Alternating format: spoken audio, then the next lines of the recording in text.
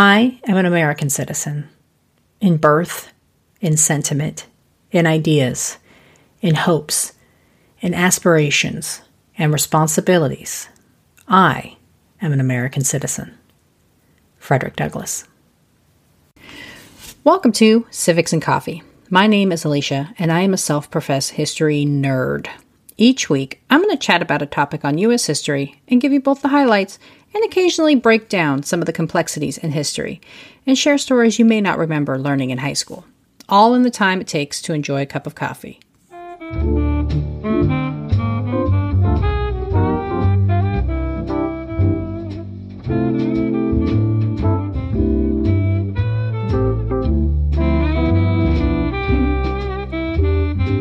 Hey everyone, welcome back. Last episode, I started the narrative of the life and times of one of the most iconic abolitionists in history, Frederick Douglass. I ended last week with Douglass becoming the owner and editor of his own newspaper, the North Star. This week, I am continuing my review of Douglass's life, including what happened between him and William Lloyd Garrison, what were his feelings on the Civil War, and what did he do once slavery was outlawed. Grab your cup of coffee, peeps. Let's do this. I mentioned Douglass's paper, The North Star, towards the end of last week's episode. The paper, a forceful voice in the cause for abolition, was a passion project of Douglass's, and though never a financial success, had an impact on his evolution as speaker and political activist. Douglass used the North Star as a way to enter into the public debate in a way he hadn't before, and honed his skills as a writer. Of his time with the North Star, Douglass said, quote, "I had an audience to speak to every week, and must say something worth their hearing, or cease to speak altogether." End quote. While always a proponent of the end of slavery, Douglass began to enter the fray on other hot-button political issues, namely the rights of women. He was an early and consistent supporter of women's suffrage and participated at the Seneca Falls Convention in 1848, giving a speech in support of the rights of women at the conference. He supplemented his speech with articles in his paper, where he made the argument that, quote, "There can be no reason in the world for denying to woman the exercise of the elective franchise," end quote. Providing assistance in maintaining the newspaper was Julia Griffiths, a white woman from Great Britain who came to work for Douglass as editor in 1849. She lived with the Douglass family, which created a rumor mill filled with innuendo and charges of infidelity. While they enjoyed a close relationship, there doesn't appear to be any hard evidence that the two had an affair. As Douglass continued to struggle to support the operating costs of the North Star, he became acquainted with another abolitionist who held vastly different viewpoints than his original mentor, William Lloyd Garrison. Gerrit Smith, a wealthy New York abolitionist who helped keep the North Star afloat, backed several social activist causes, such as temperance, and used his wealth to support the issues he believed in. Unlike Garrison, who felt the Constitution in and of itself was a pro-slavery document, Smith believed there was a path to abolition within its text. This idea, and Douglass's belief in it, in part led to the coming fractured relationship between him and Garrison. Garrison and his supporters quickly disavowed Douglass as a traitor to the cause and announced their refusal to support any abolitionist newspaper that did not support the belief in the Constitution's innate support of slavery. At an American Anti-Slavery Society meeting in 1852, Douglass was raked over the coals for his change in opinion and shift in tactics. Many prominent abolitionists attacked his character and his newspaper. Douglass, who was already sensitive to insults and criticism, took the rift especially hard.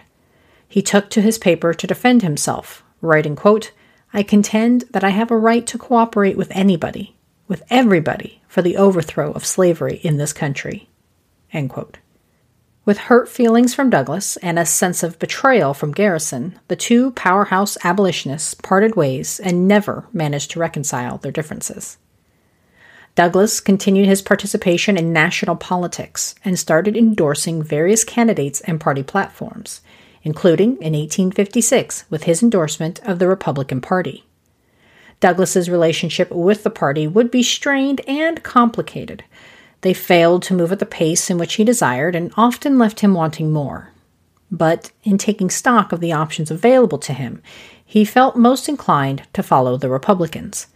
As historian David Blight notes, quote, Douglas always had a party for his principles, but in the Republicans, as with the Free Soilers before, he found a party for his hopes. End quote.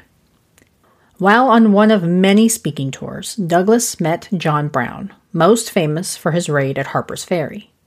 Douglas, who was undergoing another evolution of thought and was becoming more supportive of a violent suppression of slavery, took to Brown and his dedication to the cause.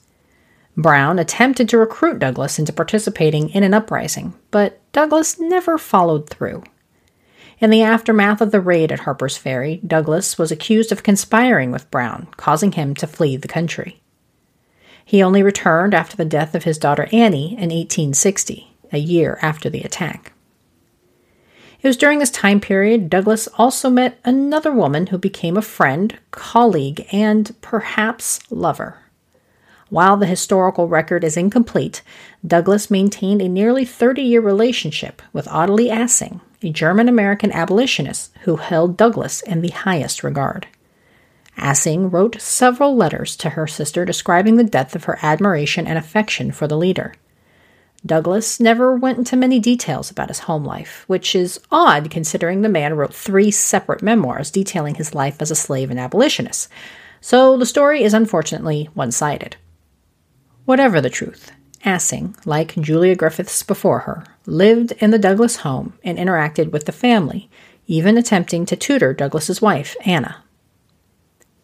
The 1860s brought a time of great turmoil to the country as the institution of slavery became an ever-present political issue. Southern states, committed to their economic system and touting states' rights, quickly succeeded from the rest of the country in the aftermath of the 1860 presidential election. Douglas, who had begun feeling more militant, welcomed the Civil War, feeling it was only through violence that slavery would once and for all be dealt the final blow. He pushed for black soldiers to participate and receive fair pay, and all 3 of his sons were somehow involved in the conflict, including sons Charles and Lewis, who were members of the Massachusetts 54th Regiment, an all-black volunteer unit. Allowing blacks to serve in the military took some convincing, and Douglas grew frustrated with Lincoln for his apparent inaction on the issue. Finally, in July of 1862, with the passage of the Second Confiscation and Militia Act, black men were permitted to serve. Douglas threw himself into gathering recruits, using his newspaper as an advertisement of equality through service. The equality, of course, never actually materialized, with black recruits often not getting the same rate of pay as their white counterparts. In August 1863, Douglas had the opportunity to air his grievances to the man in charge, President Abraham Lincoln. From the tale told by Douglas, the conversation between the 2 powerhouses was amiable, and Lincoln was forthright in acknowledging that while black recruits were not treated great, it was better than not being allowed to serve at all. After meeting with Secretary of War Edward Stanton and Lincoln, Douglas left D.C. under the impression he would be acting as an official recruiter for the Union. As a result, he decided to cease publication of the newspaper that had been his passion for over a decade. No longer called the North Star, having merged with other papers, the Frederick Douglass paper issued its final edition in August 1863. Finally, after 5 years of bloody conflict and decades of fighting for the liberation of his fellow citizens, the Civil War was over and black freedom was within reach. Douglas had built a career on advocating for the abolition of slavery. Now that it was a reality, what was next? Without missing a beat, Douglas shifted from being an abolitionist to a proponent of Reconstruction and securing black voting rights. In a somewhat odd approach, Douglas was a loud voice for self-reliance for the newly freed slaves and advocated for white America to let the freedmen be, saying, quote, "Your doing with them is their greatest misfortune," end quote. In Douglas's mind, white America had done more harm than good, and the freedmen only needed the opportunity to make it for themselves. This forceful support of going it alone is odd given Douglas's own experiences. Throughout his life, Douglas was aided by the charity of others, most often white abolitionists. It was white donations that helped support his family while he was on lecture tours, and white contributions that kept his paper afloat for years. So while white America had, by and large, done some atrocious things to their fellow citizens, it is a surprising turn of events that Douglas was not more supportive of a collaborative approach to financial independence for the newly freed men and women. Douglas had a sweeping vision for Reconstruction. According to Douglas biographer David Blight, Douglas, quote, believed the establishment of a new order in the South, especially the protection of the freedmen's rights, had to be done by activist, interventionist federal power, end quote. Unfortunately for Douglas, the man who followed Lincoln into the White House had an entirely different opinion of just how to put the country back together. In a forced meeting with Andrew Johnson, Douglas, leading a delegation of 13 men, implored the president to do right by the black men and women who had supported the Union during the war and now needed their rights guaranteed. Johnson, a slave owner and Southern sympathizer, rebuked Douglas's pleas and provided colonization as the best option for the newly freed black Americans. A race war would ensue, Johnson lectured, if the government tried to enforce any law granting access to the franchise. Not one to back down, Douglas shot back, quote, the very thing your excellency would avoid in the southern states can only be avoided by the very measure that we propose, end quote.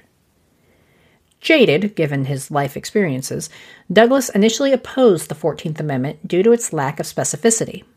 And just in case you don't have the text of each amendment memorized, Section 1 of the 14th Amendment says, quote, all persons born or naturalized in the United States and subject to the jurisdiction thereof are citizens of the United States and of the state wherein they reside. No state shall make or enforce any law which shall abridge the privileges or immunities of citizens of the United States. Nor shall any state deprive any person of life, liberty, or property without due process of law, nor deny any person within its jurisdiction the equal protection of the laws, end quote. To Douglas, the amendment lacked a forceful declaration that as citizens, black Americans should be guaranteed the right to vote. While Section 2 of the 14th Amendment provided a punishment of sorts for any state who denied the vote to any man over the age of 21, Douglas believed Southern states would find a way to limit or outright deny the vote to black Americans. And he wasn't the only one who took issue with the text of the amendment. Women's suffrage activists Elizabeth Cady Stanton and Susan B. Anthony took exception to the inclusion of the word male throughout Section 2. This led to tensions with Douglas, who, while not thrilled with the amendment, was pragmatic and felt strongly that the safety of his fellow citizens were at stake, whereas women, in his estimation, could survive without it. In response to the racially charged attacks against black suffrage by Stanton, Douglas wrote, quote, when women, because they are women, are hunted down in the cities of New York and New Orleans, when they are dragged from their houses and are hung from lampposts, when their children are torn from their arms and their brains bashed out upon the pavement, when they are in danger of having their homes burnt down over their heads, then they will have an urgency to obtain the ballot equal to our own, end quote. While he had a point, women would have to wait another 40 years to achieve the franchise, with black women waiting in the wings another century. Douglas moved his family to Washington, D.C. after a fire, likely from arson, destroyed his family home in Rochester on June 12, 1872. In his later years, Douglas enjoyed some privileges due to his notoriety, namely a few appointments to federal posts, such as Marshal, Recorder of Deeds, and eventually Minister to Haiti. He continued to financially support an ever-growing list of extended family members, including his adult children and brother. He lost his wife Anna to a likely stroke in 1882. In a demonstration of how treasured and well-regarded he was, nearly 3,000 people showed up for her funeral to pay their respects. As a result, the ceremony turned more into a tribute to Douglas the man versus the remembrance of his wife. And while Douglass was deeply impacted by the loss of his partner of over 40 years, he never wrote publicly about her or their relationship, save for a brief mention about the start of their relationship. Douglass did not stay a widower long and married just over a year and a half later, on January 24, 1882, to Helen Pitts, a white woman 20 years his junior. This secret marriage, so secret, in fact, Douglass did not disclose his intentions to marry, not even to his children, created a stir. Douglass, a well-known fighter for black rights, married a white woman in a time when one of the purported biggest fears of white Southerners was the defiling of quote-unquote pure white women.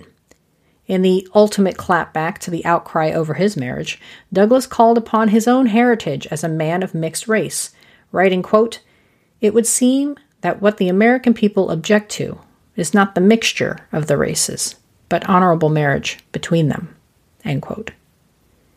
In his later years, he became a staunch ally against lynching, meeting and mentoring the famed journalist and activist Ida B. Wells. Throughout the South, mob violence took over as a way to suppress black rights, and hundreds of men were hanged in an effort to use fear as a method of control. Perfectly demonstrating the fiery prose for which he became famous, Douglass took his country to task, writing, quote, "The sad thing is that in the average American mind, horrors of this character have become so frequent since the slaveholding rebellion that they excited neither shame nor surprise, neither pity for the slain nor indignation for the slayers," end quote.